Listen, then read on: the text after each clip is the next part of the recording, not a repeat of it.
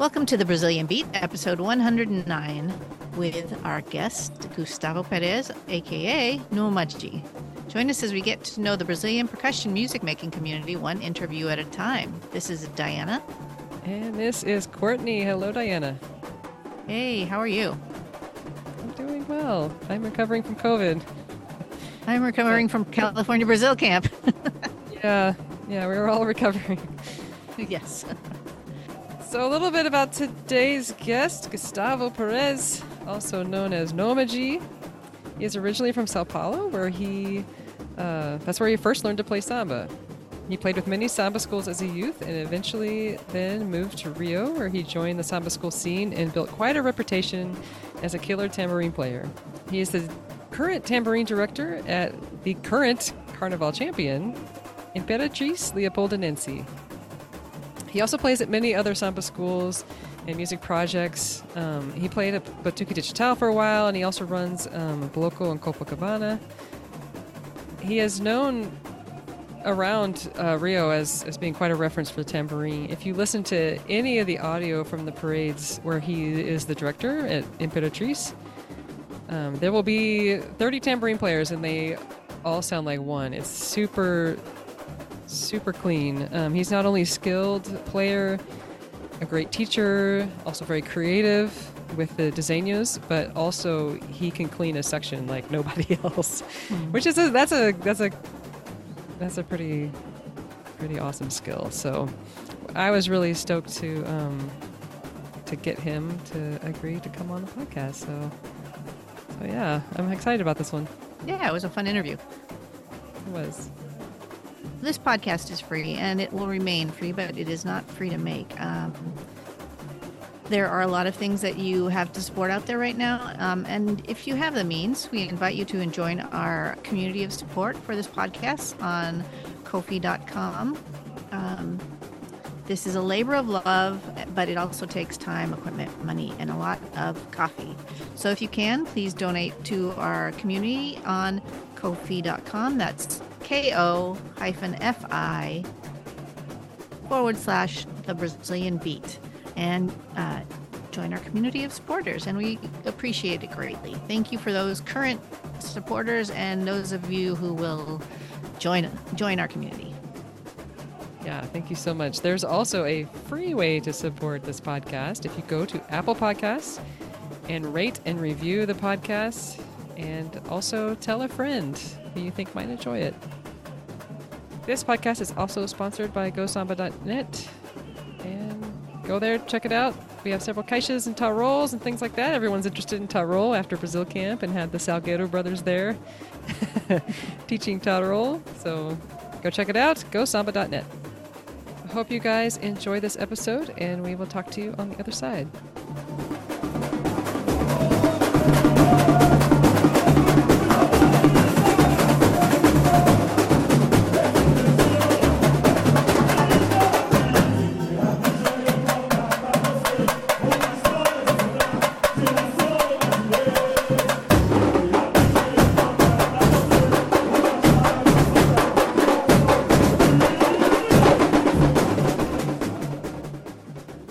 Thank you so much for being here, Gustavo Perez, otherwise known as Nômade. Thank you for being on the podcast and agreeing to be here. Diana, we have somebody from Brazil on the podcast. Woo! Woo! And it's not you. And it's not me. Right. I'm in Portland. And we also have Sylvia here translating. Hello. So we're excited to have you here. So we like to start from the beginning. Can you tell us, I know you grew up in Sao Paulo. Can you tell us how that was when you started with music? Nômade, a Courtney falou que ela sabe que você é de São Paulo, então se você poderia falar um pouco sobre de onde você é e como você começou na música. Bom, como ela já falou, sou de São Paulo. Minha família não tem muita relação com samba e com música um pouco. Minha irmã é bailarina. A minha relação com música e com samba começou através do meu irmão, que era o único que tinha uma relação mais próxima a carnaval, e ele com os amigos dele acabavam levando a gente para os ensaios que eles queriam participar. Mas eles não faziam parte das escolas de samba, eles eram mais frequentadores. Gostavam de ir aos ensaios para beber cerveja e se divertir. E quais escolas? Não, na verdade, Oh, era uma sorry, which escola, schools? sabe? A gente ia no Vai Vai, isso era 96, se eu não me engano. Eu não tocava ainda, eu ia para acompanhar ainda, eu era criança. Hum.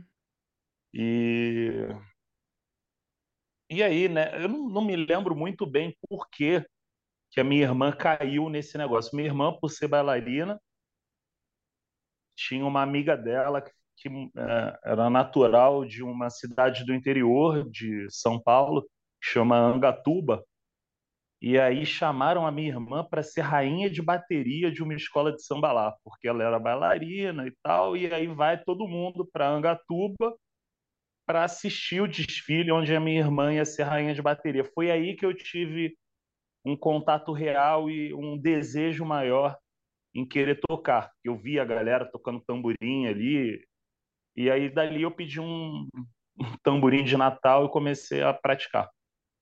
Ai, que lindo. Angaratuba é no interior de São Paulo? Ou de É, onde é? Angatuba é uma cidade bem pequena do interior de São Angatuba. Paulo. Angatuba, tá.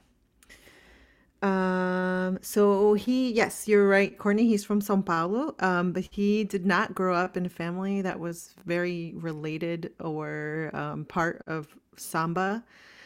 They were sort of all into music. His sister was a dancer, and his brother also really enjoyed carnival, and he wasn't part of the school or anything, but he loved to go there to hang out with his friends and drink, and so he would tag along with his brother and his friends, and they would go to schools like Vai Vai, and he thinks this is around the mid '90s, and he didn't play at this point; he was still a kid, but he doesn't remember exactly, how he became sort of how he became part of into samba, but he does remember that his sister, we mentioned is a dancer, got asked to be rainha de bateria for a samba school in a town called Angatuba in the interior part of São Paulo state.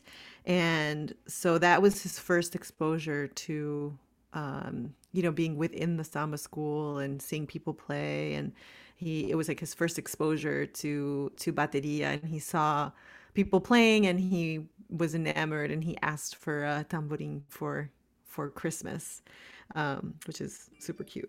That is cute.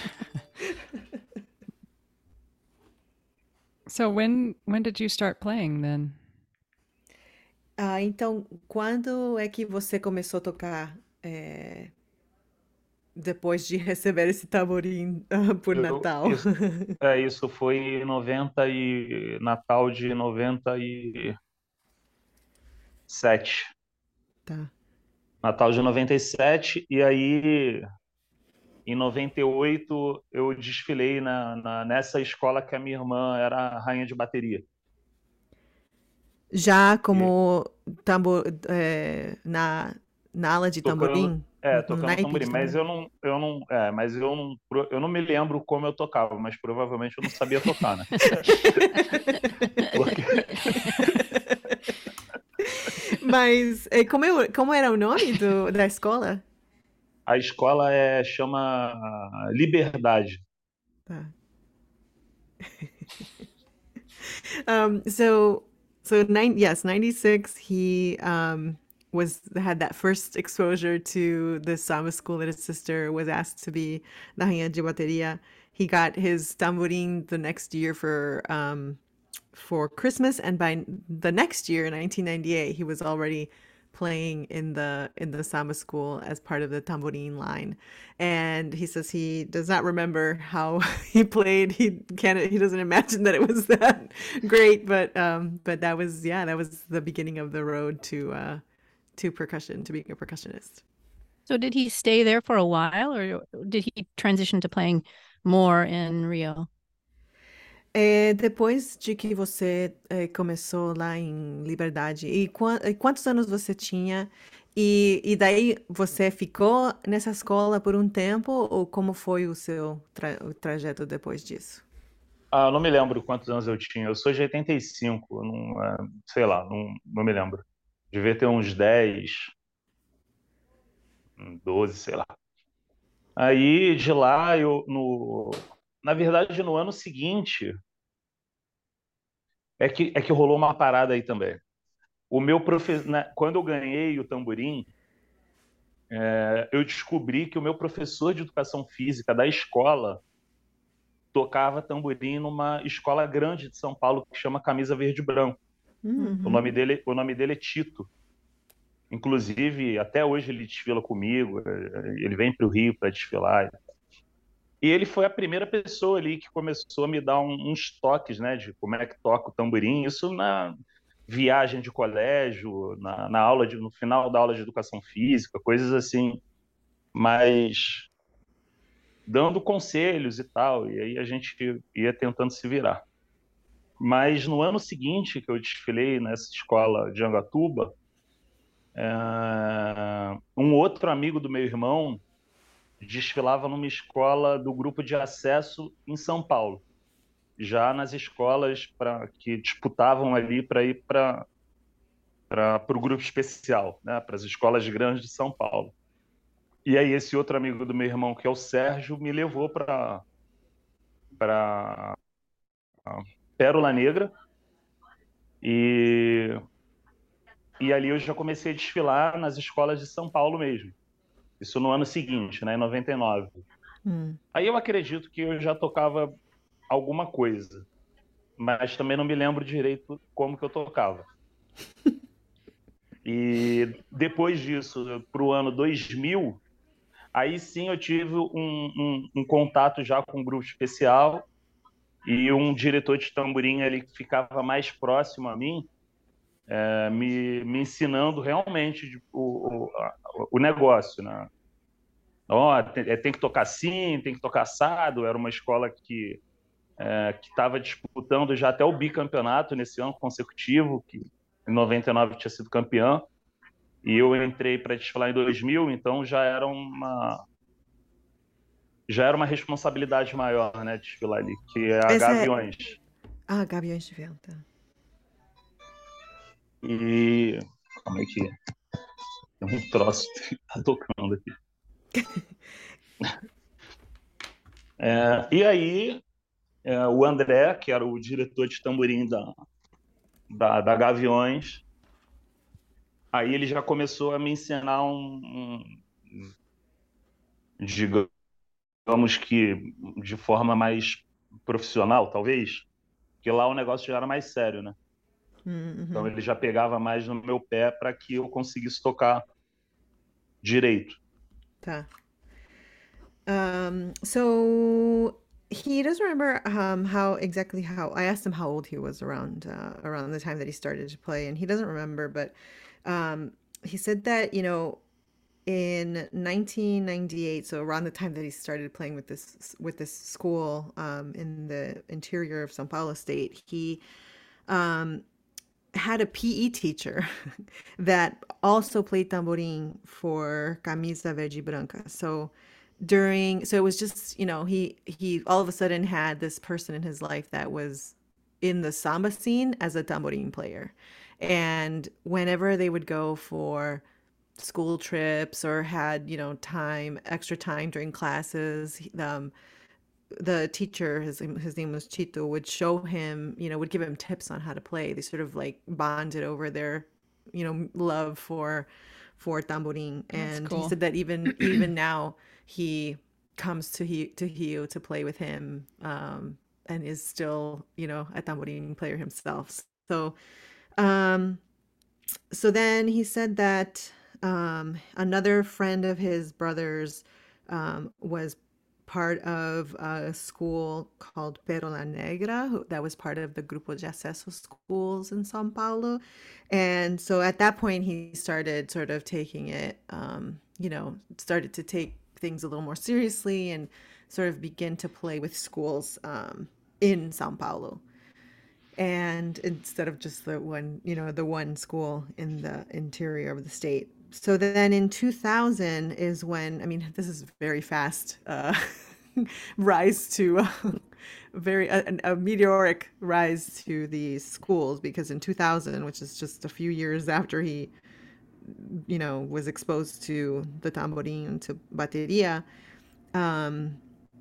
he started playing with Gaviões da Fiel, which at that time, which was in the year 2000, and in 1999 they had won the championship.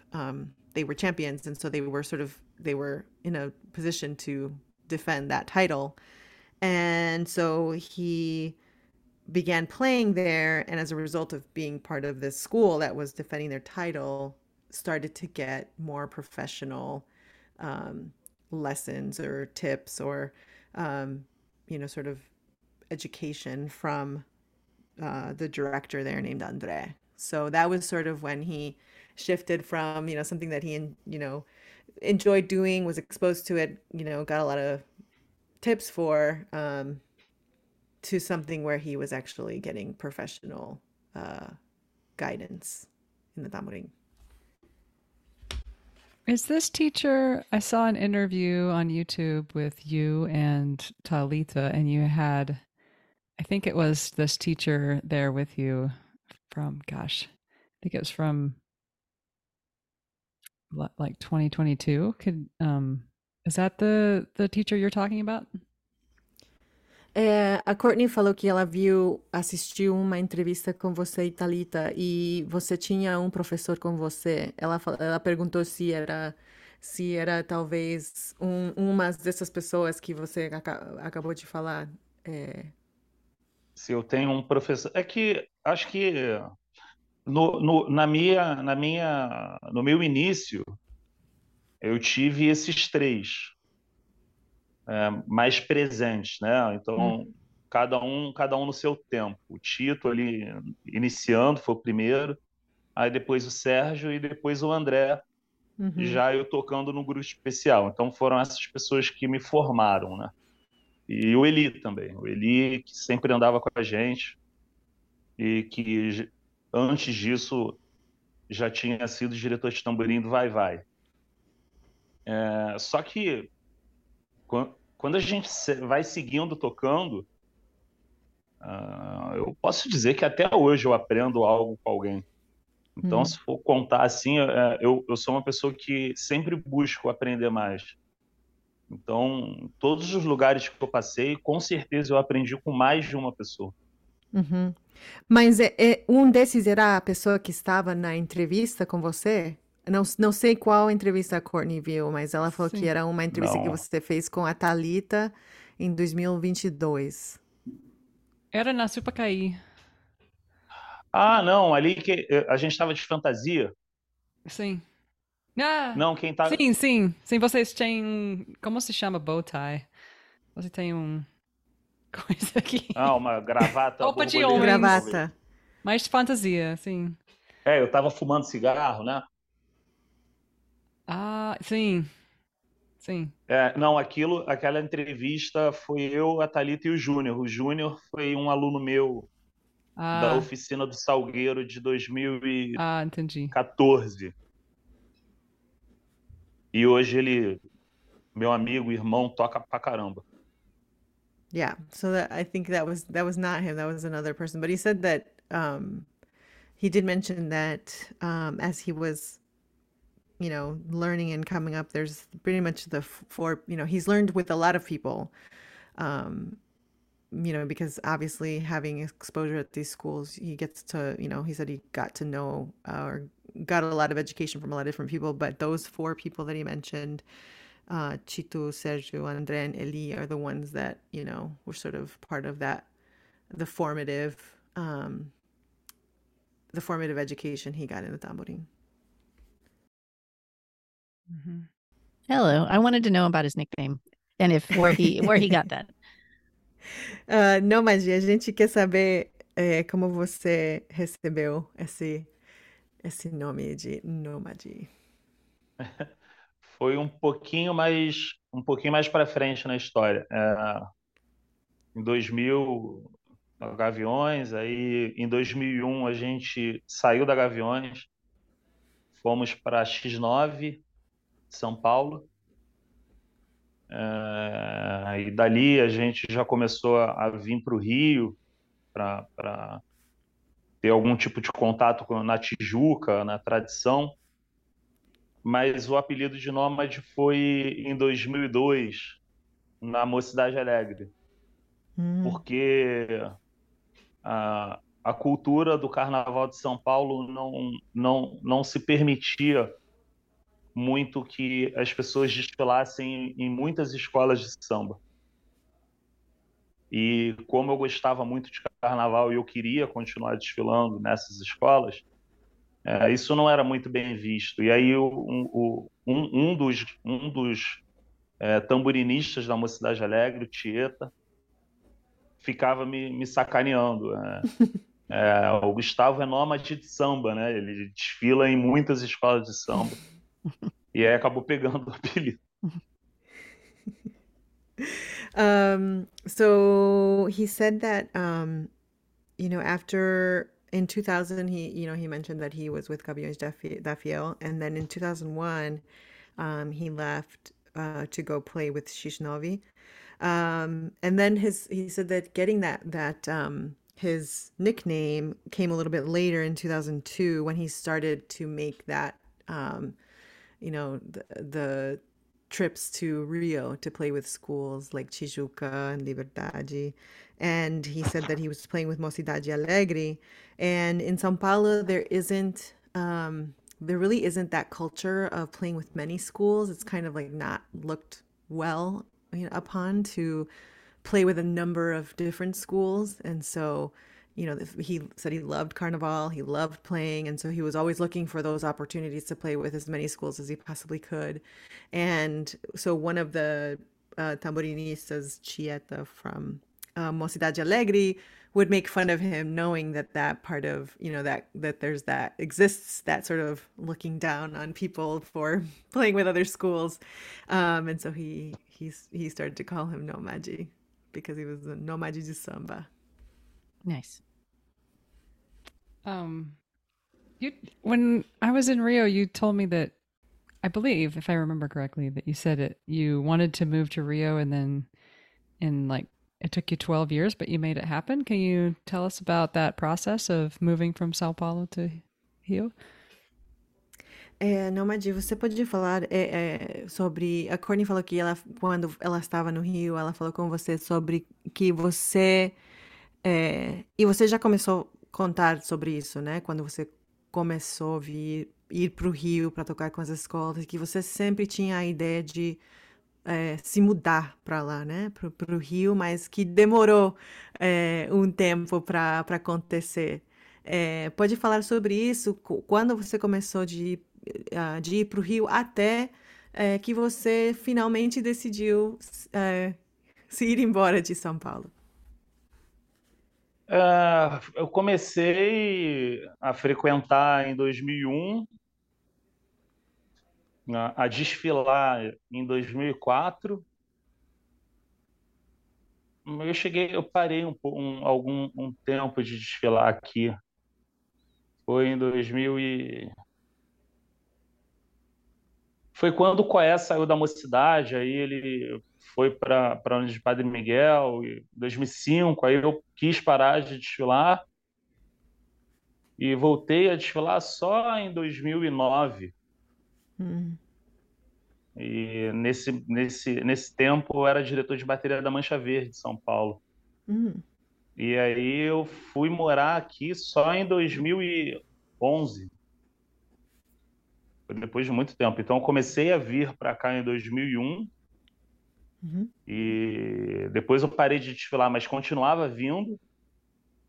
E só vim morar aqui em 2011. Então, você falou que você começou a frequentar as escolas e ter esse contato em 2001, mas você já desfilava com eles ou até Não, 2000? não, ainda. Eu Tá, comecei a desfilar em 2004, entendi. Tá. porque era muito difícil desfilar uma pessoa de fora Uhum. e sem ter muito tempo para ensaiar. Entendo. E aí, quando eu consegui essa oportunidade, foi o Coé, mestre da bateria da Mocidade, que é o pai do mestre Dudu, já falecido. Ele me deu a oportunidade e no ano seguinte ele saiu da Mocidade. Aí não tinha tanto. não- Meio que perdi a vontade, sabe? Uhum. De continuar desfilando. E Ele aí foi acabei de Padre Miguel para onde? Unidos de Padre Miguel. Ah, Unidos de Padre Miguel. E aí Mas acabei ele voltando. tava com quem e foi para qual escola? Desculpa, eu não entendi. Ele era mestre da bateria da Mocidade Entendi. e tem uma trajetória longa, né? Acho que a gente Hum, não precisa sim. lembrar de todos os anos, mas é uma trajetória imensa dentro da Uhum, Mocidade. tá. E eu conheci ele em 2003, 2002, não, 2003, e aí eu fui começar a desfilar na Mocidade em 2004. Uhum, E aí depois de 2004 ele saiu da Mocidade e aí eu saí também e aí eu voltei a desfilar só em 2009. Foi quando eu tá, conheci o Marcão Salgueiro. tá. So yeah, he started. Sorry, I had to clear up the Sure. timeline there. um, so in 2001, he mentioned that he started parading, or not parading. He started going to Rio to, have contact with the schools, to watch the baterias and things like that.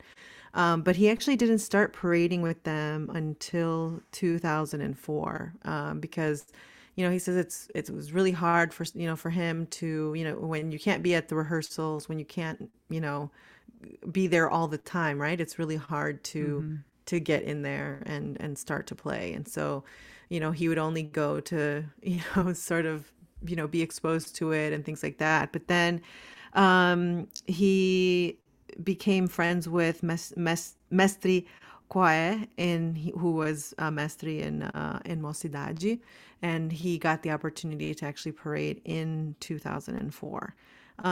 But sadly, in 2005, that Mestri left to go to Unidos de Padre Miguel, and so he kind of lost that not the contact, but just the position that he had to play with that school. That he sort of also lost like the desire to play with the schools, and so he actually didn't. He started to sort of focus in Sao Paulo, and he actually became the director of the bateria at Mancha Verde. And it wasn't until 2009 that he returned to play in Rio Carnival with Mestre Marcão from Salgueiro. He's raising his hand. Sim, Pode pode falar. falar. Lembrando também que tiveram as pessoas que fizeram essa minha esse meu ingresso na Mocidade, né? O ingresso na Mocidade foi feito por parte de outras pessoas, né? E a oportunidade de desfilar veio através do Coé. Mas quem fez a primeira pessoa, na verdade, que fez esse contato para que eu conseguisse chegar na Mocidade é o Bruno, acredito que todos conhecem aí, Bruno o Bruno Moraes. Moraes. Ah, Isso. legal. O Bruno, a gente se conheceu pela internet e foi pela internet ou foi não, teve um contato na Mocidade Alegre primeiro. É que as histórias são antigas, eu fico meio confuso. Mas teve um contato na Mocidade Alegre, que a bateria da Mocidade de Padre Miguel foi tocar na Mocidade Alegre em São Paulo. Aí teve um contato, esse contato continuou sendo feito através do ICQ, que era um sei lá, um messenger da vida. E depois desse contato por internet, a gente combinou de eu ir para a casa do Bruno para ir na Mocidade. E aí, depois que eu fui com o Bruno para a Mocidade, aí eu conheci o Hudson, o Alexandro, enfim. E aí, toda a galera da Mocidade que me apoiaram sempre ali para que eu conseguisse a oportunidade para conseguir desfilar, né? Uhum. Só nessa época, na Mocidade, era 2003. Desfilavam, se eu não me engano, 50 tamborins. Mm. E, Whoa. e, é, e, e por ano, ah, pode ser que eu esteja errado, mas eu me lembro de ter mais de 100 tamborins inscritos para tentar a vaga. Eu não sei se esses 100 tamborins eram frequentes, isso eu não sei exatamente, né? Porque Wow. eu concorria a uma vaga também. Eu não sei os detalhes muito bem. O Hudson, o Bruno deve lembrar melhor sobre isso. Mas assim, eu me lembro de uma quantidade enorme de tamborins no palco tocando para desfilar 50, que também era um número muito grande, né? Nossa. 50 é muito. E 100 É muito. mais. E já teve mais, né? Se eu não me engano, em 99 foram 70. Wow. O número de tamborim era bem maior do que a Wow. gente usa hoje em dia. So he wanted to mention that, when he thinks about Mocidade, obviously the mestre was the one, Mestre Quaya was the one who gave him the opportunity to play. But that first, but there's other people who also were responsible for, getting him that contact and sort of inviting him to be part of, the community, which was Bruno Moraes, friend of the pod. And they met via the internet and just started a friendship. And then he invited him to come to Rio, and he introduced him to all of the tamborin players. And so that's how he actually, sort of got his foot in the door. But obviously, at that time, he said that this was like 2003. The school had 50 tamborins, which is a pretty big naipe, right? It's like really big. Big line. But there were more than 100 people competing for those spots. And so he still had to, he had to audition and fight for a space, and thankfully he did, and so he got the opportunity to be part of that tamborim line. E logo, um fato engraçado é que logo em seguida que eu conheci o Bruno e o Bruno me levou para uma cidade, foi quando ele foi a primeira vez para os Estados Unidos para fazer intercâmbio. Ah, legal. Inclusive, no dia da despedida dele, eu estava na quadra. Foi bem rápido até.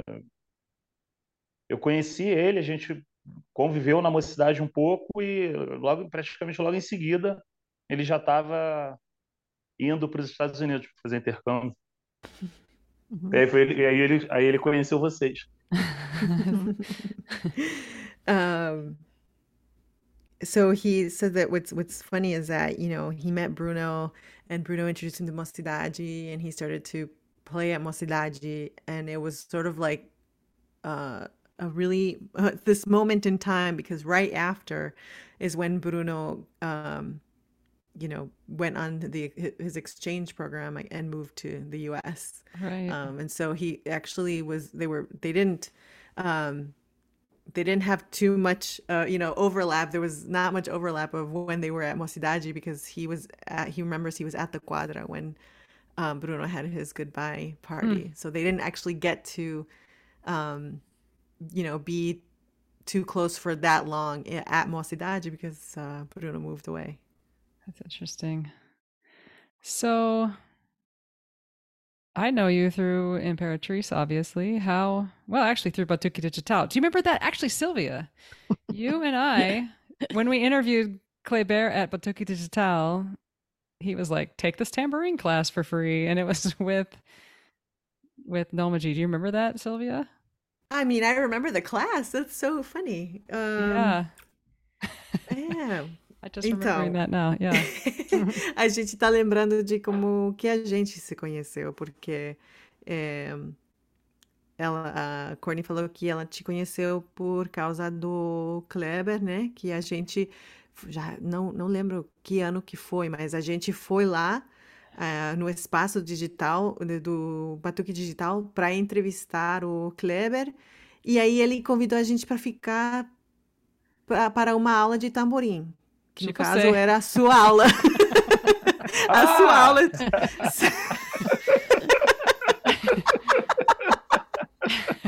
Que legal! Mas eu não me lembro disso. There was a Eu, bunch eu, of people in the class, and we were like on the side. They could all play, but like I couldn't play. I remember. A Courtney falou que tinha várias pessoas na aula que ela não toca, nesse momento ela não tocava o tamborim tão bem, mas que a gente estava lá. Eu lembro da aula, né? Mas eu acho que eu estava bem estressada porque não sabia. Eu sei tocar, mas tocar, sabe, numa escolinha de samba nos Estados Unidos é diferente de fazer uma aula no Rio de Janeiro. Então, eu lembro que eu lembro a aula, mas não lembro exatamente o que aconteceu na aula.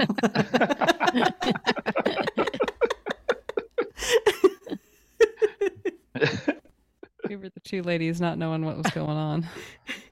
Gente, desculpa, não era para traumatizar a aula, ela para ser legal.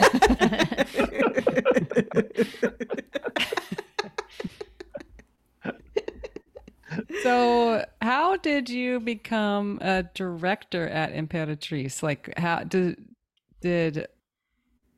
how did that happen? How does someone like get asked to be a director somewhere? Então, falando da sua história, né? A gente já na conversa já chegamos no quando você voltou para o Rio, né? Depois que você deixou por um tempo. A Courtney perguntou, agora que você é diretor lá na Imperatriz, entre essa volta para o Rio e chegar à Imperatriz, como que foi esse caminho? Bom, aí foi um momento que a gente ficava muito dentro de Salgueiro, né? Hum, Desfilei Oh, na sim. Tijuca também, na Portela, desfilei em mais escolas, mas a gente acabava ficando muito dentro do Salgueiro. Então, eu cheguei no Salgueiro em 2008, eu acabei não desfilando em 2008, e aí fui desfilar em 2009. Eu desfilei no Salgueiro, na Tijuca, na Portela. E aí foi uma época que eu estava fora até da Mocidade, que é a minha escola, né? Eu Hum, fui voltar a desfilar na Mocidade em 2010 só. E aí eu ficava muito dentro do Salgueiro mesmo, muito dentro do Salgueiro. Então, 2009, 2010, 2011, 2012. E aí essa história se permaneceu no Salgueiro até 2020. hum. Fazendo algum tipo de trabalho além de tocar, foi quando o Japa virou diretor de tamborim e eu dava uma ajuda para ele ali com criação de desenhos, e isso daí se mm. manteve de 2014 até 2020.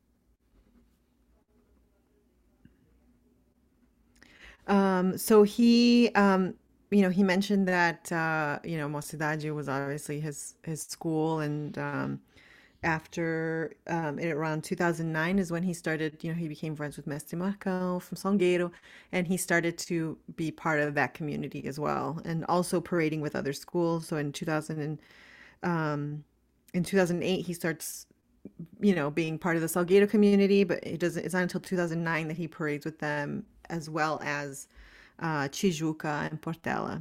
But always, part of Salgueiro because of his connection with Mestre Marcão. And in that, 2009, 2010, 2011, 2012, all the way up until 2020, when Jaba was the director of Japa. Tamborins. What is it? Japa. Japa. was JAPA. Yeah. the director of tamborins, and he was at that point he was already helping him create desenhos, and it was not he was playing, but he was also starting to contribute more beyond just playing. He was contributing to creating the desenhos and things like that.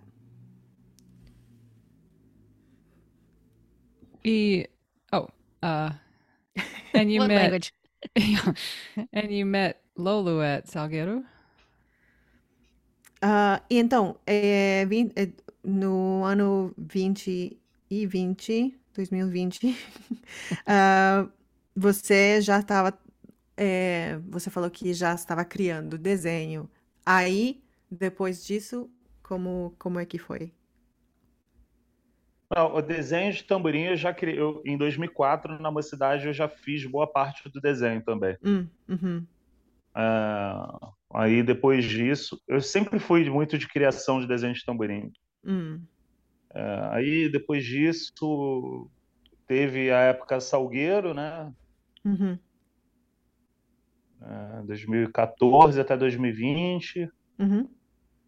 Teve a época Cubango, foi 2017, 2018, 2019. Teve um momento Tradição também, em 2012. Nossa, a gente vai lembrando, é tanta coisa. Mas eu entendi a Corinne falando alguma coisa sobre o Lolo. Sim, como é que você chegou na Imperatriz? Então, o Lolo eu já conheço da época da Tijuca, né? Uhum, Oh, I see. E aí o Lolo foi para o Salgueiro no final de 2010, já para quase perto do desfile, já como diretor de bateria. Então, de 2010 até 2016, o Lolo ficou no Salgueiro como diretor de bateria. hum, E aí ele conciliava o trabalho de diretor de bateria com o de mestre de bateria da Curicica, que é uma escola do grupo de acesso. E aí, em 2016, ele foi para Imperatriz. Não, então o Lolo ficou no Salgueiro até 2015. E aí, em 2016, ele foi para Imperatriz. Então, eu já conheci o Lolo já há bastante tempo. uhum, Quando ele foi para Imperatriz, eu já conhecia há muito tempo. E aí eu acabei indo para a Imperatriz junto uhum. para o Carnaval de 2019.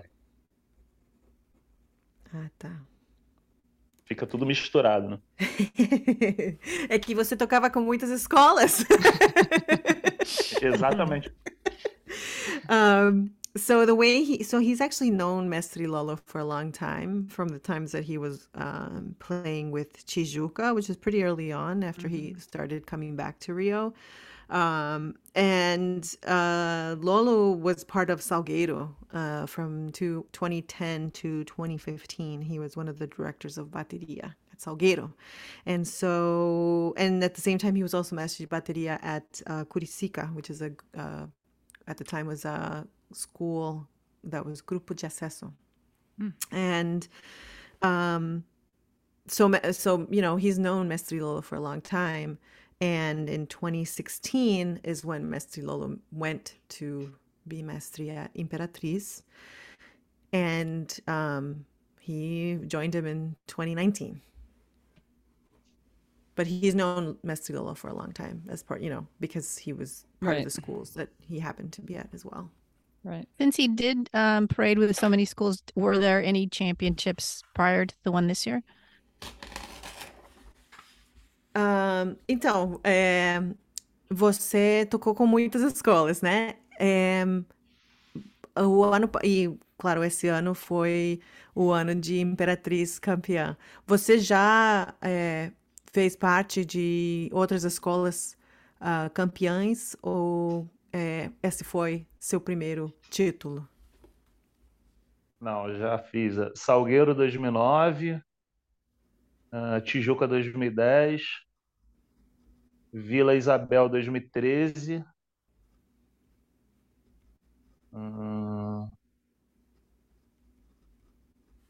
Muitas. Eu acho que é It's só. old hat. Yeah. Aí tem os da Mocidade Alegre, né? Mocidade Alegre 2004 e 2007. Ah, Império de Casa Verde de São Paulo 2005.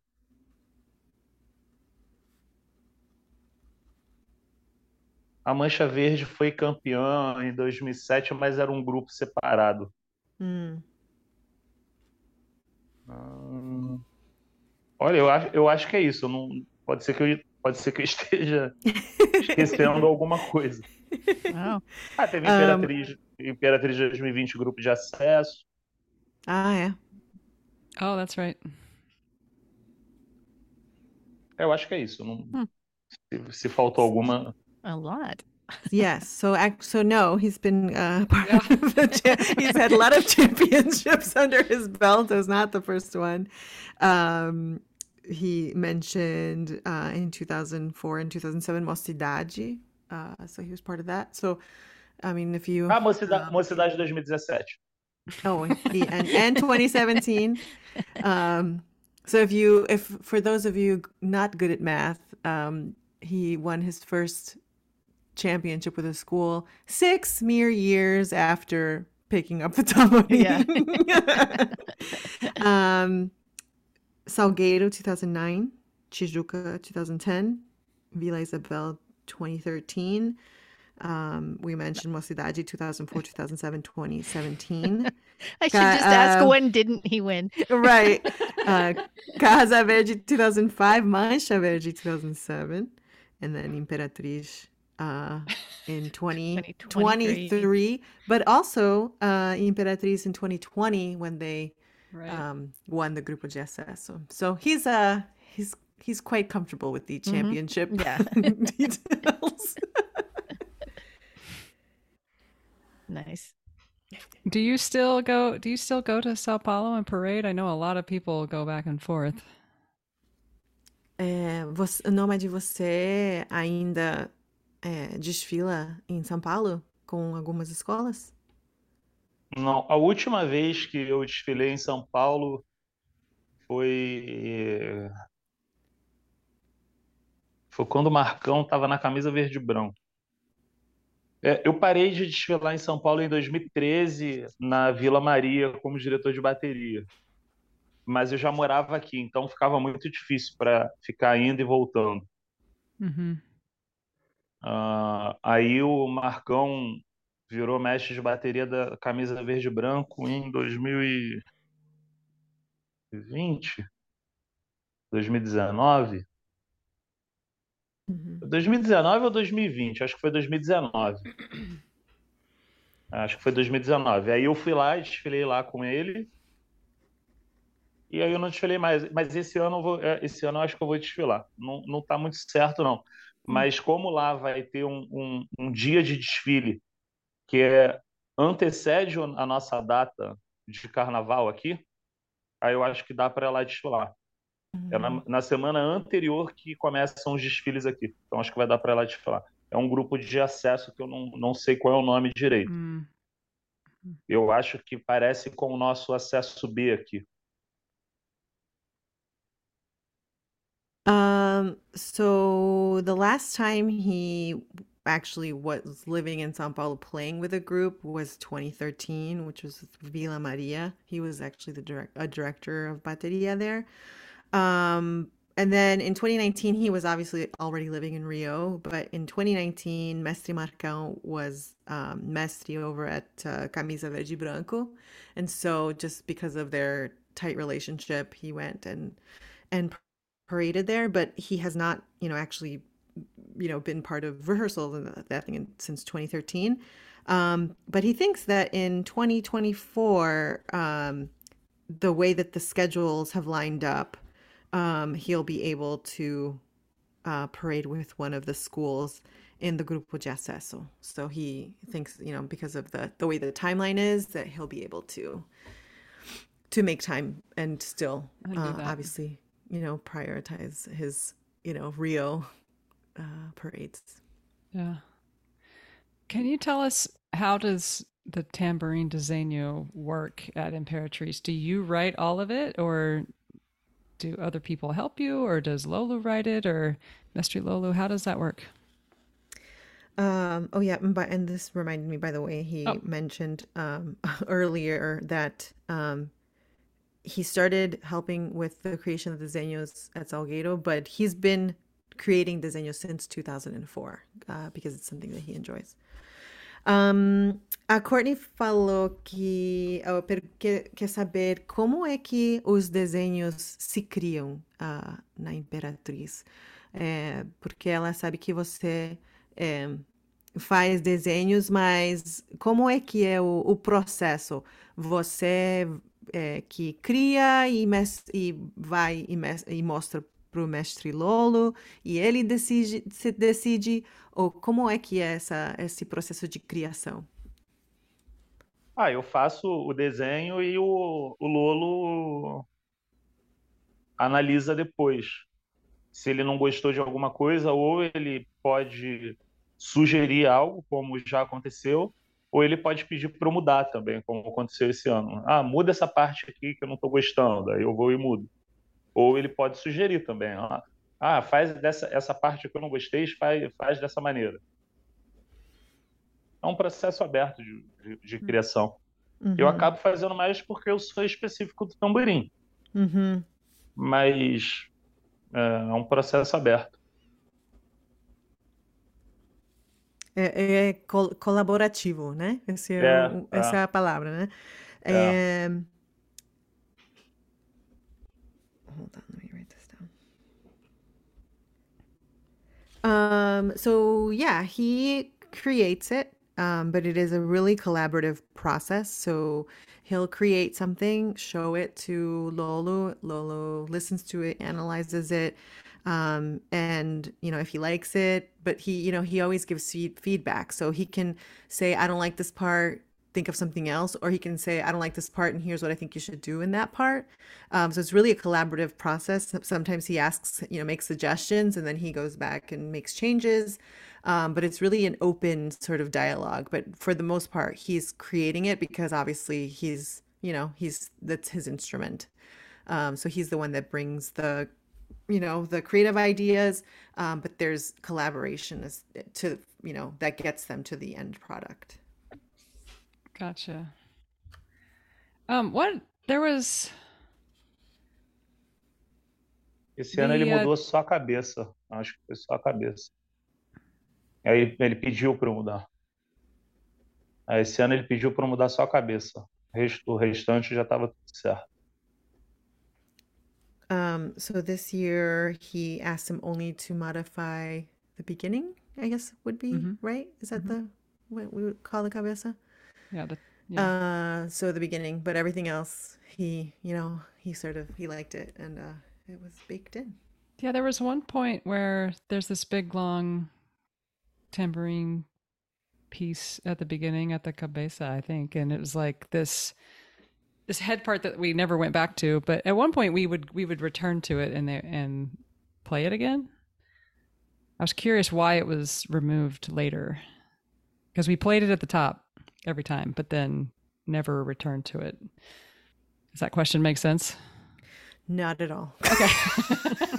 So when I first started playing, going to rehearsals, that we had this big long tambourine desenho, and then we would play through a couple of times, and then we'd return and play. It would happen again, and then all the other bosses and pataginias would happen, and then it would go back to playing, and then it would come back around again a couple times. But then eventually, at one point, they only played it at the beginning, and then never again, and it became something that only happened at the beginning. I was curious why that changed.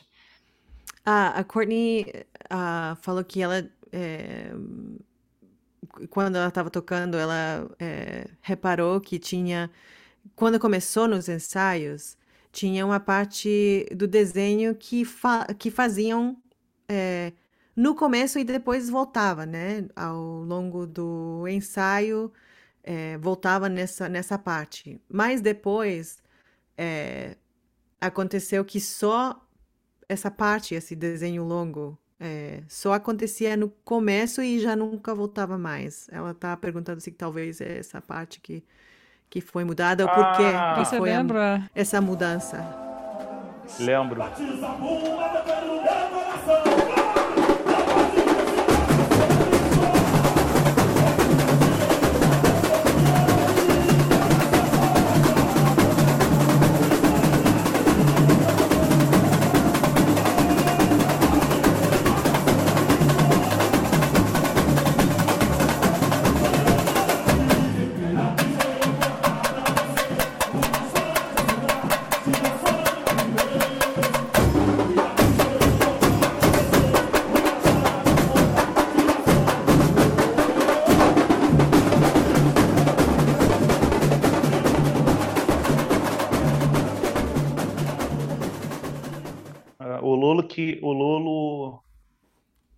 O Lolo tirou isso no ensaio técnico.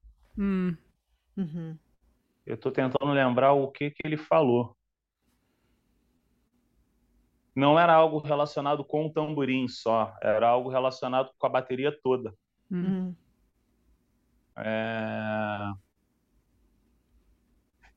Não me lembro direito, mas foi algo relacionado a ser muito arriscado. Mhm.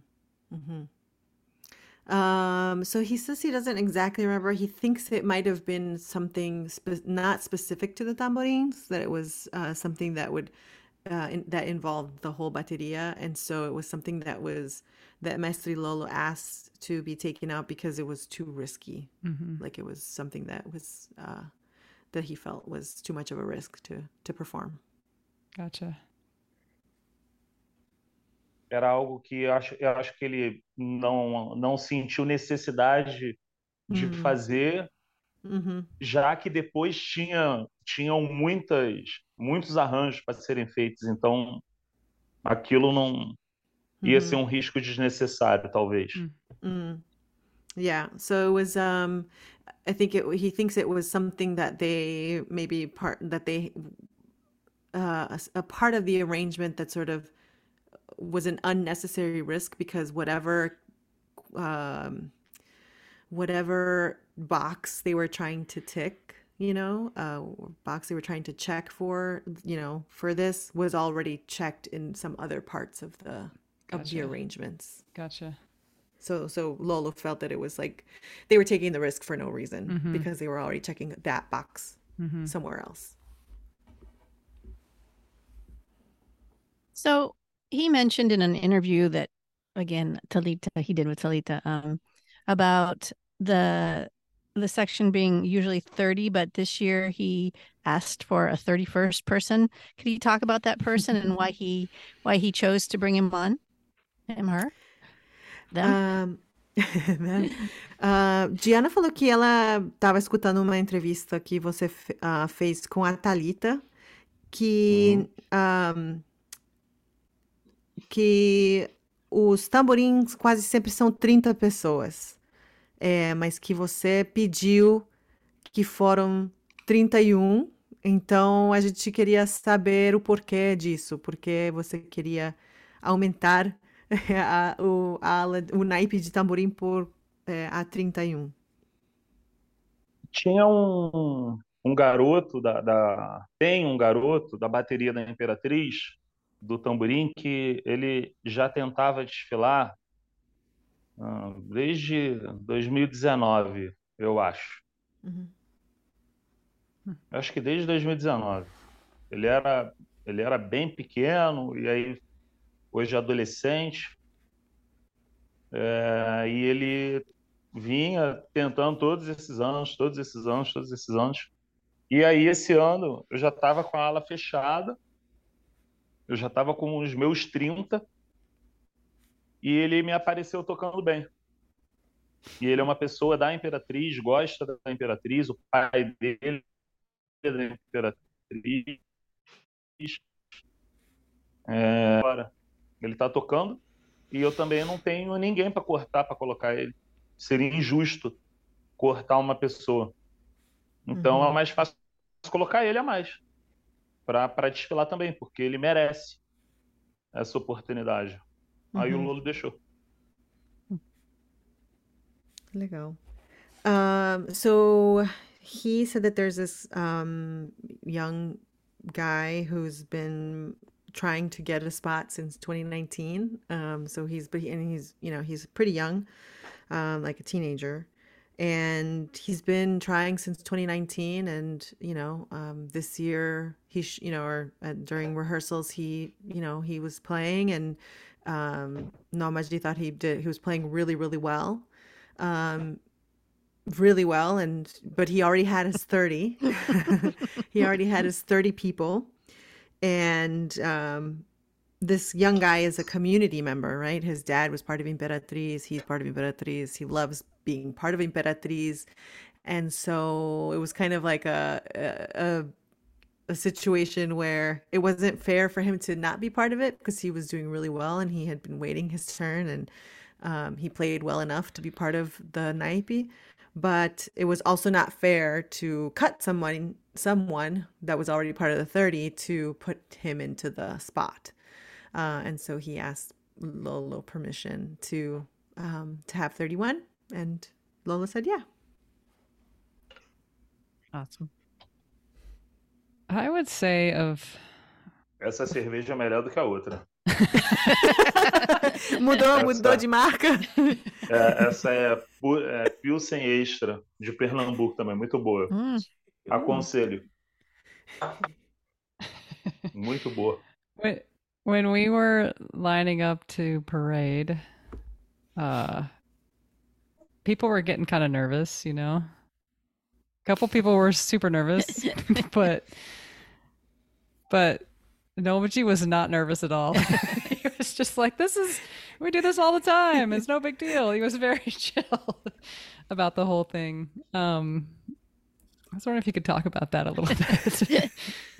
And winning had to be, I imagine it was a big deal, but maybe it wasn't, since he's been a part of a winning thing so much, maybe it wasn't as big of a deal for him, but I was wondering if he could talk about that a little bit.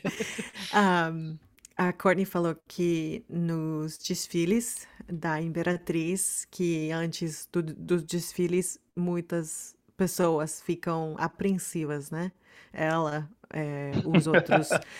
as outras pessoas nos naipes, né? Ficam apreensivos, mas que você E os diretores não também. fica... Outros diretores.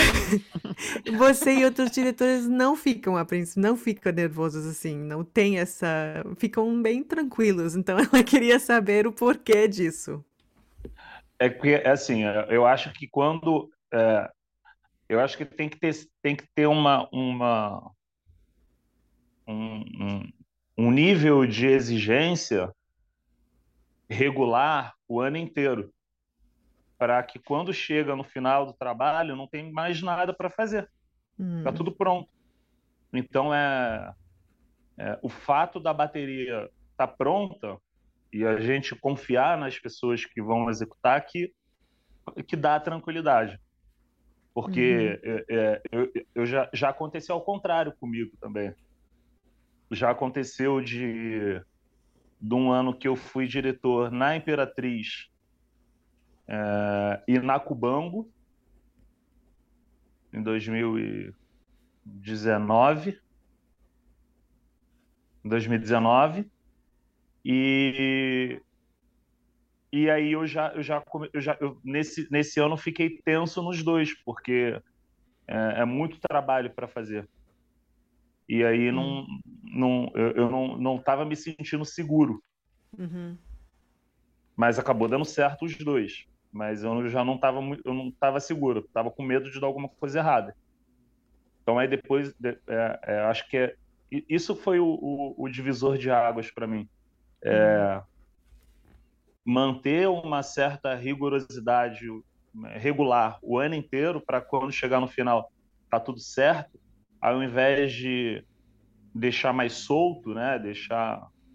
Brincar muito durante o ano e acabar tendo que se estressar no final. Sorry, I'm gonna look. A gente se diverte muito no desfile mesmo.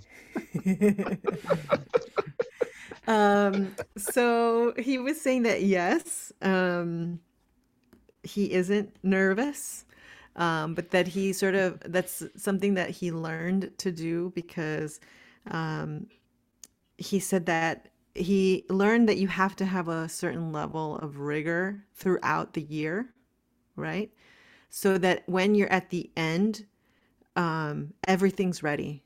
You trust that everybody's going to do what they're supposed to. You've been rigorous in your rehearsals.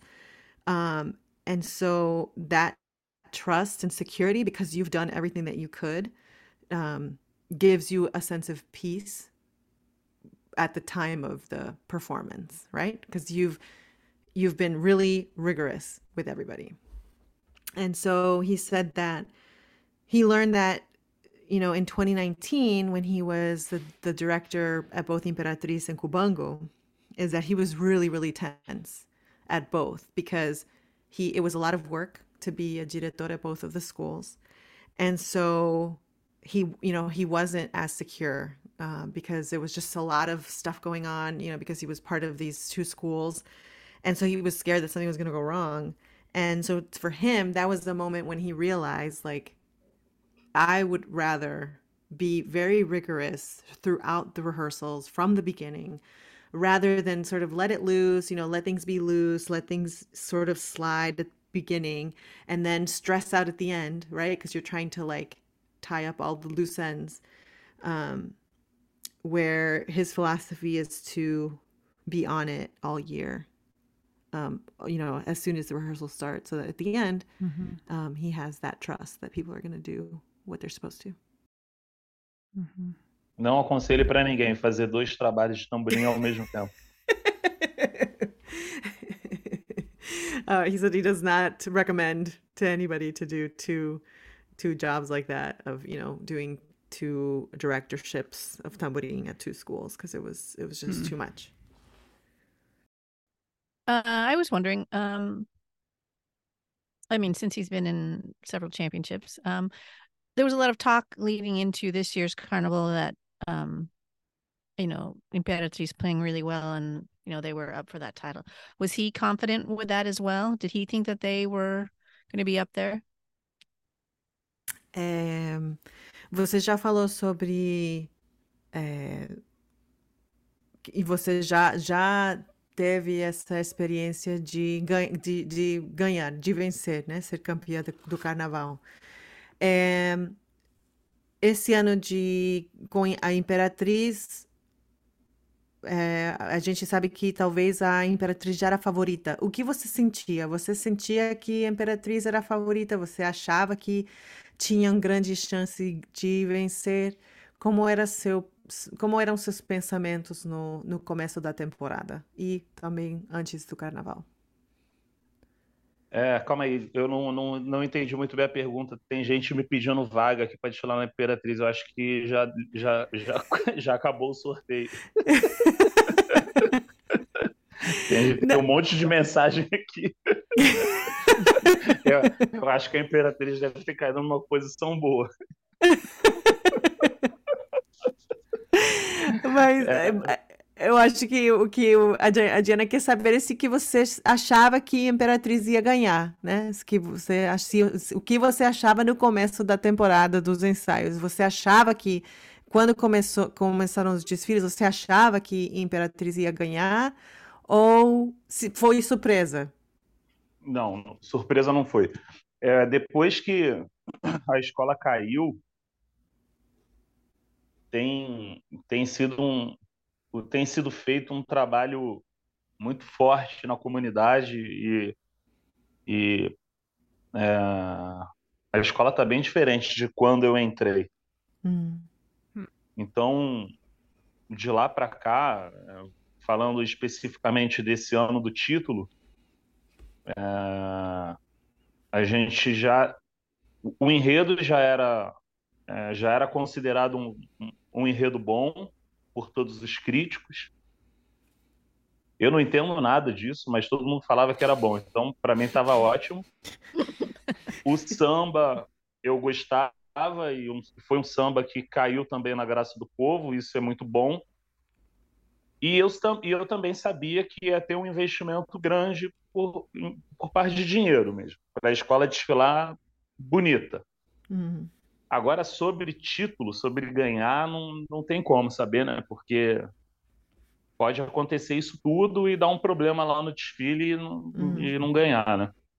Sobre o título, nunca dá para ter a certeza, mas a gente sabia que a escola ia, se nada desse errado, com certeza ser uma escola forte, uma escola para brigar pelo título. Acho que brigar pelo título dá para dizer, pelo menos voltar nas campeãs. Isso acho que dá para afirmar assim, que a briga ia ser boa.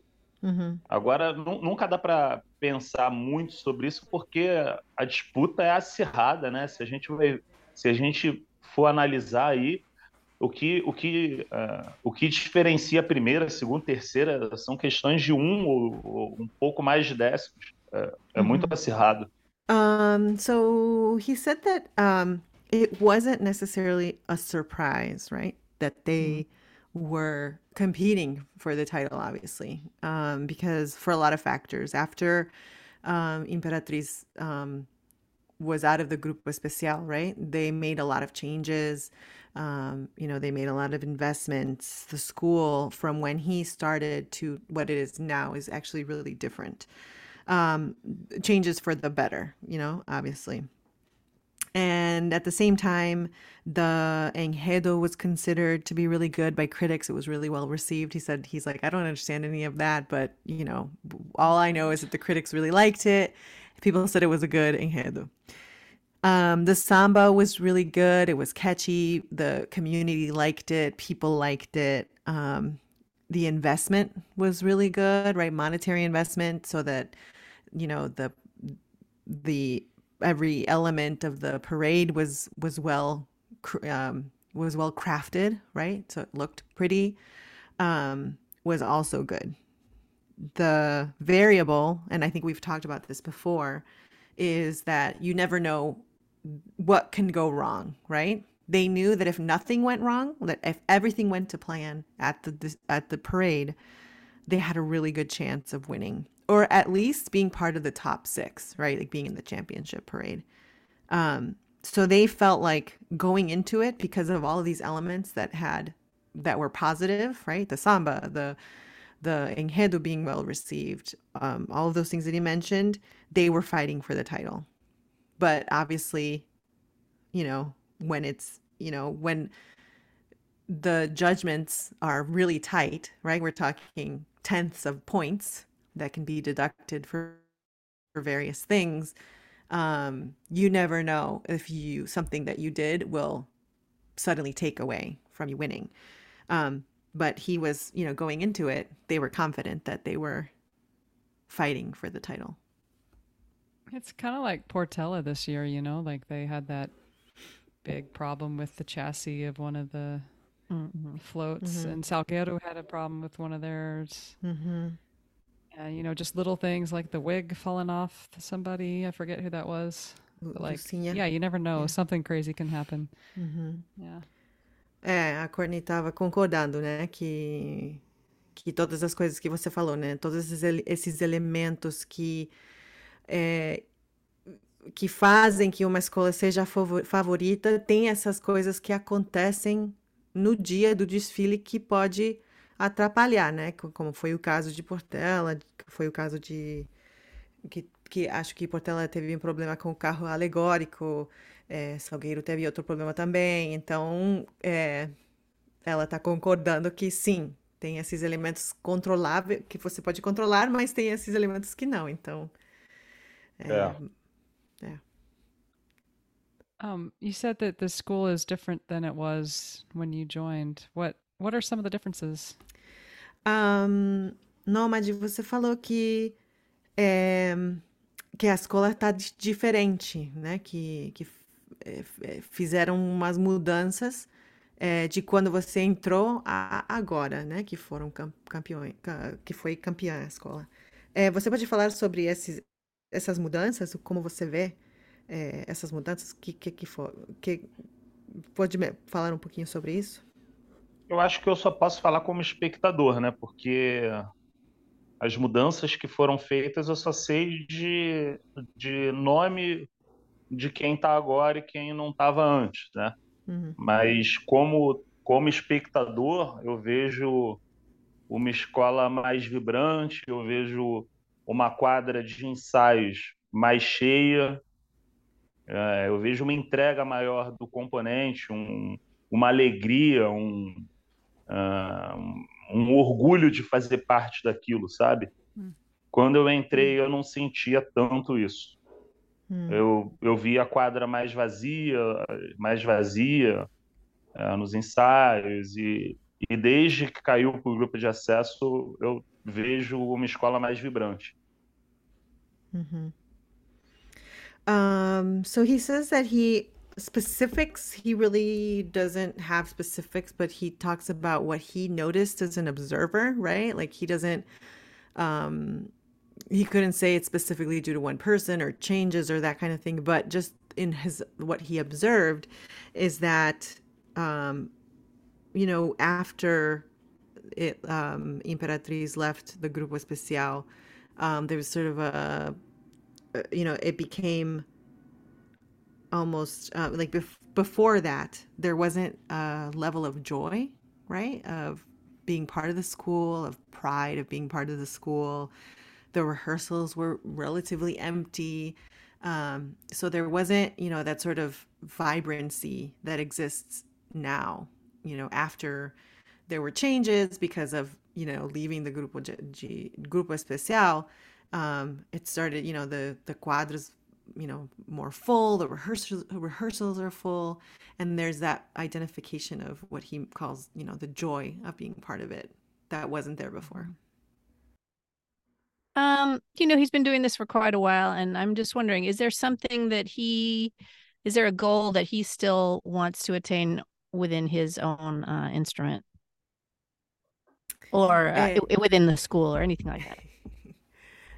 Nômade, você já falou do seu caminho a chegar agora, a Imperatriz agora, né? De ser campeã e tudo isso. Mas tem alguma meta, alguma coisa que você ainda não fez, que você gostaria de fazer? Ou alguma meta que você tenha, seja dentro da escola ou com seu instrumento? Traveling, anything like that. Viajar, dar aula fora, qualquer coisa. Isso tudo eu nunca fiz. Dar aula fora, só dentro do Brasil. Gostaria de tocar cavaquinho na Sapucaí. Estou estudando isso, inclusive ele está aqui do lado. Sério? Legal! Oh, que bom! Uau! Agora a gente está encabeçando um bloco aqui, eu e a Ana. Aí tem aula toda semana aqui na praia. Então gostaria que isso crescesse também cada vez mais. Como é o nome do bloco? Bloco Saideira. Acho que é isso. Eu vou vivendo uma coisa de cada vez, vou me divertindo e as coisas que aparecem eu vou desenrolando. Quero ser bicampeão do carnaval.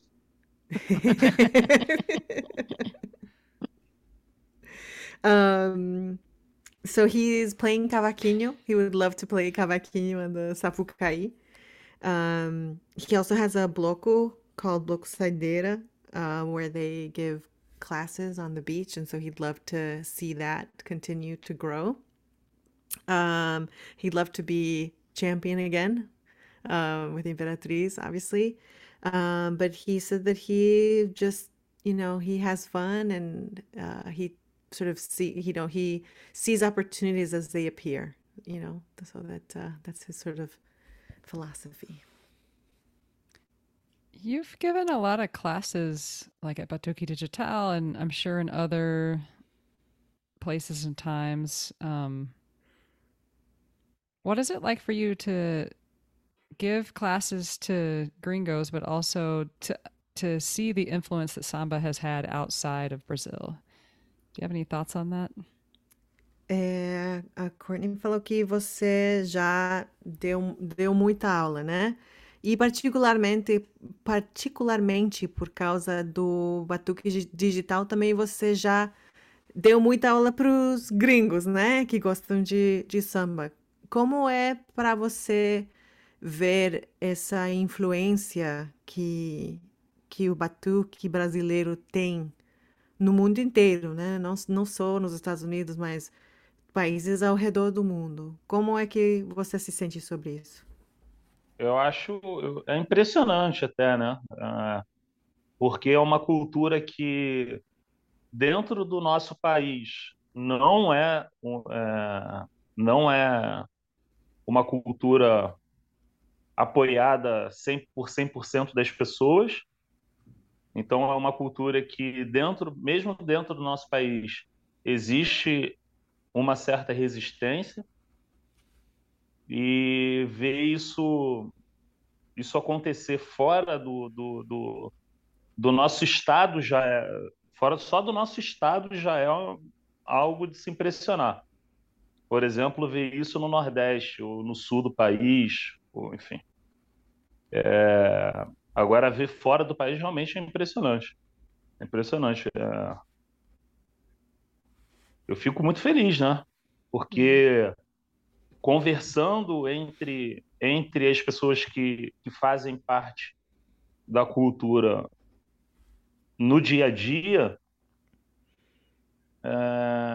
teve momentos que, dependendo do governante ou dependendo do prefeito, que a gente teve dúvida se realmente ia ter carnaval ou não, sabe? O que acontece em alguns outros estados do nosso país, Hum, estados que não, estados que não têm uma cultura tão forte com o carnaval, escola de samba, né? Estados que têm escola de samba, mas não têm uma cultura tão forte. hum, E aqui a gente chegou a ter dúvida sobre isso. Aqui a gente já chegou, hoje em dia, a quantidade de ensaio técnico por escolas diminuiu do que tinha antigamente. Hoje em dia não se consome mais tanto samba enredo como se consumia antigamente. Então, eu vejo que escola de samba, numa aceitação popular, tem vindo num declínio por aceitação popular. Então, se uma pessoa nasce e hoje ela tem seus 15 anos, qual a porcentagem dessas pessoas que vão se interessar por escola de samba? Eu acho que diminuiu hum. do que quando eu comecei. O porquê que está acontecendo isso? Não sei. Mas então ver que uma cultura meio que quase não, em declínio, aqui em outros lugares, e ver isso aflorando fora do nosso país é demais. É muito bom mesmo. So he said that it's really impressive that, something that is so, like it's impressive to him when he hears that samba cultures and samba culture and carnaval, right? Carnaval is popular outside of the state of Rio de Janeiro, right? It's impressive sometimes that he hears about the popularity of samba enredo in the Northeast, for example. So imagine, how it feels to know that there's people outside of the country, right? That love this culture and love the music and the and playing. And he said that it's something that makes him really happy because within Brazil, it's not something that's necessarily always supported, right? And not all facets of society, of Brazilian society, support Carnival and support this samba school and samba culture. And he said that he sees it in within Brazil. It's something that's actually in decline, he thinks, because there have been times, especially depending on like who the mayor is or who the governor is or things like that, Yeah. that end up affecting how they can express that culture, right? Whether it's the decline of technical rehearsals at the Sapucaí, right? Like they reduce the amount of technical rehearsals, or you know, the fact that samba enredos, for example, aren't as popular, you know, as and he talked about the consumption of samba enredos, right? Like the CD and how people used to buy that, and how there's less of that now within Brazil. And he also questions, you know, when you think of young people who are like 15, 16 years old, like what percentage of those young kids are interested in being part of a samba school? And he thinks that that's something that is in decline, and he doesn't know why, but he does think that there is a reduction of the amount of people who are naturally interested in that part of culture. And so he says that, you know, to see it flourishing outside of Brazil is something that makes him happy, right? Because it's a contrast of what is actually happening in Brazil. You know, it makes him happy to know that despite what's happening in Brazil, outside of Brazil, it's a culture and a tradition that's growing. Yeah. I don't know about flourishing, but we're trying really hard. A Courtney falou que ela não sabe se é dizer que estamos florescendo, que estamos tentando. Que ela falou que estamos tentando, né? Mas Mas para conseguir é só praticando mesmo, não tem muito segredo, não. Quanto mais se pratica, mais chega à perfeição. He said that there's no secret to getting better. It's all about practice. So I just mean like not getting the cops called on you while you're practicing. Ela falou que é mais a aceitação da cultura aqui também, porque ela falou que aqui ainda, por exemplo, quando a gente tem ensaios, alguém até pode ligar para a polícia, né, por causa do barulho. Então tem essas coisas que também atrapalham, mas ainda a gente faz essa tentativa, né? Estamos tentando. É engraçado, do mesmo jeito que as coisas acontecem aqui, acontece aí, né? Sim. Não é tão diferente. No sul daqui do país, em Porto Alegre, já tiveram anos específicos que não teve desfile de escola de samba. E lá tem muita gente que gosta e participa dessas escolas de samba. Então já teve ano lá que não teve carnaval, não teve desfile de escola de samba. Acredito que o feriado de carnaval deve ter tido normal, mas os desfiles de escola de samba não tiveram. Esse último ano agora, em Fortaleza, tem o carnaval, o desfile das escolas de samba, e tem um outro movimento de batuque tipo carnaval, que lá é o pré-carnaval, que são blocos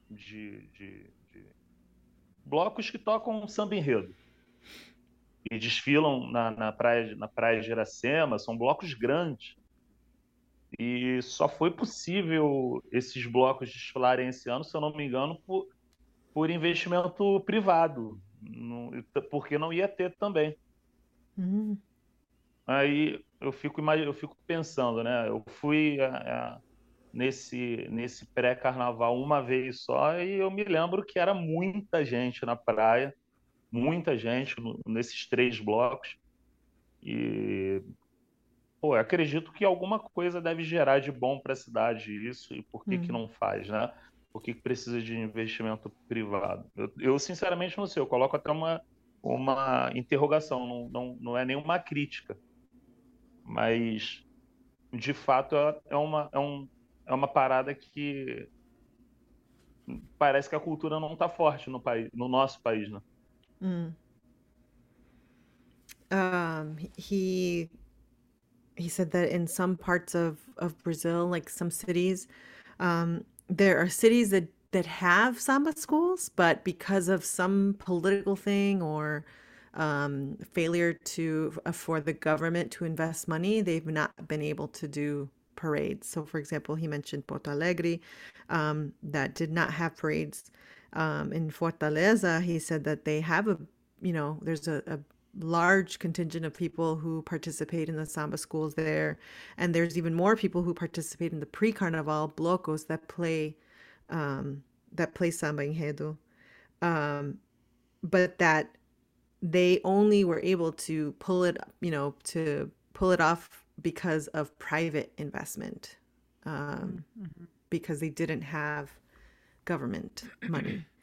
And so he said that that's not necessarily a critique, but it is a question of why isn't there that investment, when he thinks that, it's something that is positive, and it's something that's positive not only for the local community, but also for Brazil as a whole. Totally. And so he says, again, it's not a critique, but it is a question of why is that culture in decline? For the Parade of Champions, they did sell out all the seats at the Supacaí. It was like the biggest crowd they'd had in like a really long time, if I remember correctly. A Courtney falou que So that's one thing. I don't know. a Courtney falou que ela fica feliz, pelo menos que esse ano no Sapucaí, pelo desfile das campeãs, acho que esgotaram os ingressos para os desfiles legal, não? campeãs. Então, pelo menos, falou que parece que foi a maior venda de ingressos em muito tempo. Então, pelo menos tem essa... Isso é um dado positivo. É um dado positivo, sim. We just have a couple questions left, but could you tell us what is your happiest moment playing this music and being a part of samba schools? A gente gosta de perguntar qual é um momento marcante, né? Mais feliz da sua vida musical que você queira compartilhar. Nossa, são muitos. Sinceramente, são muitos. Posso deixar o da Imperatriz aí, campeã do carnaval. Mas, sinceramente, eu não consigo numerar, porque é um ano inteiro muito alegre, sabe? Todos esses anos. Eu tenho 37 anos, desde quando eu comecei a participar de escola de samba. São anos muito felizes da minha vida. Legal. He said if he had to pick, he chooses this year's championship of Imperatriz winning Carnaval. But honestly, he can say that, in his 37 years, he's been happy ever since he started to play tamborim and to be part of the samba schools. Thank you so much Obrigada. for being here. De nada. Muito obrigada. Muito obrigada por ter aceito o convite. A gente adorou falar com você. Eu que agradeço, gostei muito, foi bem divertido. Aí já alegrou minha noite. Tava com sono. He says he was really happy to be part of it, and that it made his evening.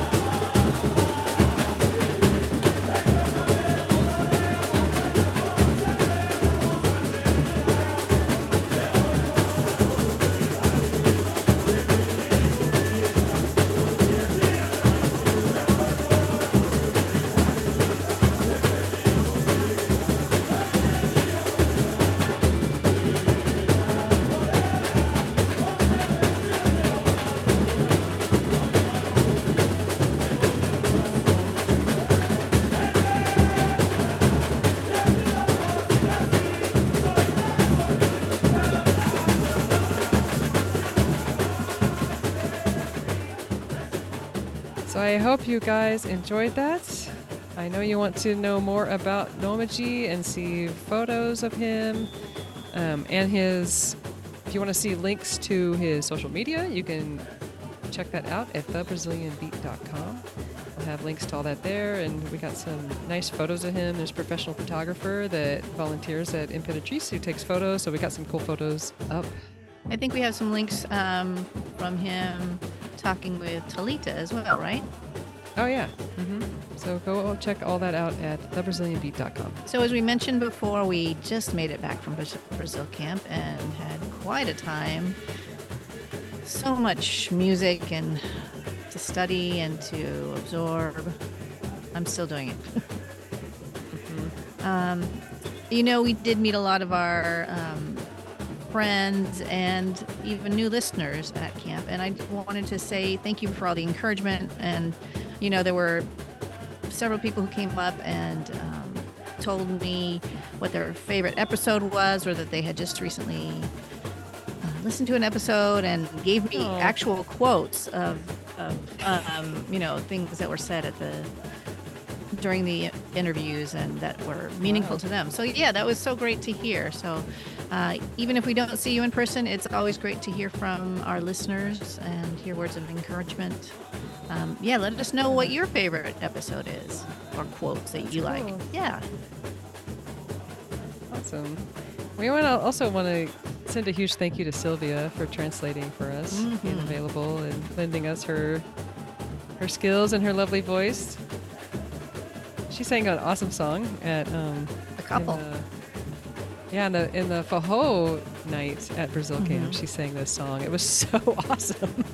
It was like so fast. It was so very many fast. words. Yeah, it was. She brought the house down. I mean, with Spocky, right? Man, so good. And Those two. And it was her first time singing Faho. So yeah, kudos to our friend Sylvia. That's awesome. All right, and now we have Chica Tugia. Okay. Okay, so here is our Dica do Dia. Yes. So, when in Portuguese, when you have E and U, like eu, it's pronounced as eu. Like I hear a lot of people saying ew, like ew, or is that how Courtney, your story too that you just told? Yeah, I used to say ew, and I had a friend that was like, "No, stop saying it that way." Ew, ew. Yeah. One thing that may help is to get the vowel, the first vowel, e, and then elongate it a little bit. So then it's ew. Ew. Yeah, see, like the first vowel is a little bit longer than you would probably expect. So it's ew. So then that's the same in words like seu, meu. So the vowel is a little bit longer. Right. You want to try? That's helpful. Eu, seu, meu. Cool. Here is an interesting word, pneu. You know what pneu means? Is that tire? Tire. Tire, yes. But you spell it P-N-E-U. So it's pneu. Yeah, so it's not pneu. I think that in English the first vowel is usually, in a diphthong, is usually pronounced a little bit shorter. But in Portuguese, it's both vowels are pronounced the same way, like pneu, the same amount of time for both. Oh. So pneu. Because if you say the e is pronounced a little bit shorter, then it sounds like a u, like pneu. It's pneu, eu. So if you elongate the e a little bit, then it may help. Pneu. And this was our Dica do Dia. Obrigada. Okay. All you fluent Portuguese speakers, thank you so much for listening. Anything else you want to say, Diana? Just keep listening. We may not put these out as frequently as we used to, but we're still out here trying to bring you some great interviews, and we appreciate all your support. Yeah. Thank you so much. Ciao.